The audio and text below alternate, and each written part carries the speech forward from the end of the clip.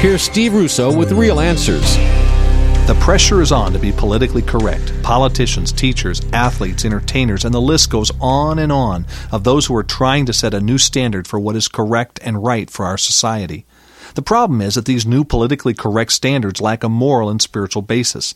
They are based on relative truth. It's about time to begin a new movement of correctness based on the principles of absolute truth in God's Word. We could say we are being spiritually correct. The standards in God's Word are eternal. The truth is absolute.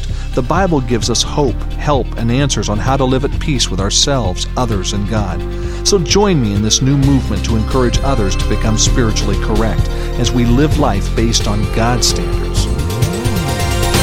To learn more about Real Answers, check out Steve's website, www.realanswers.com.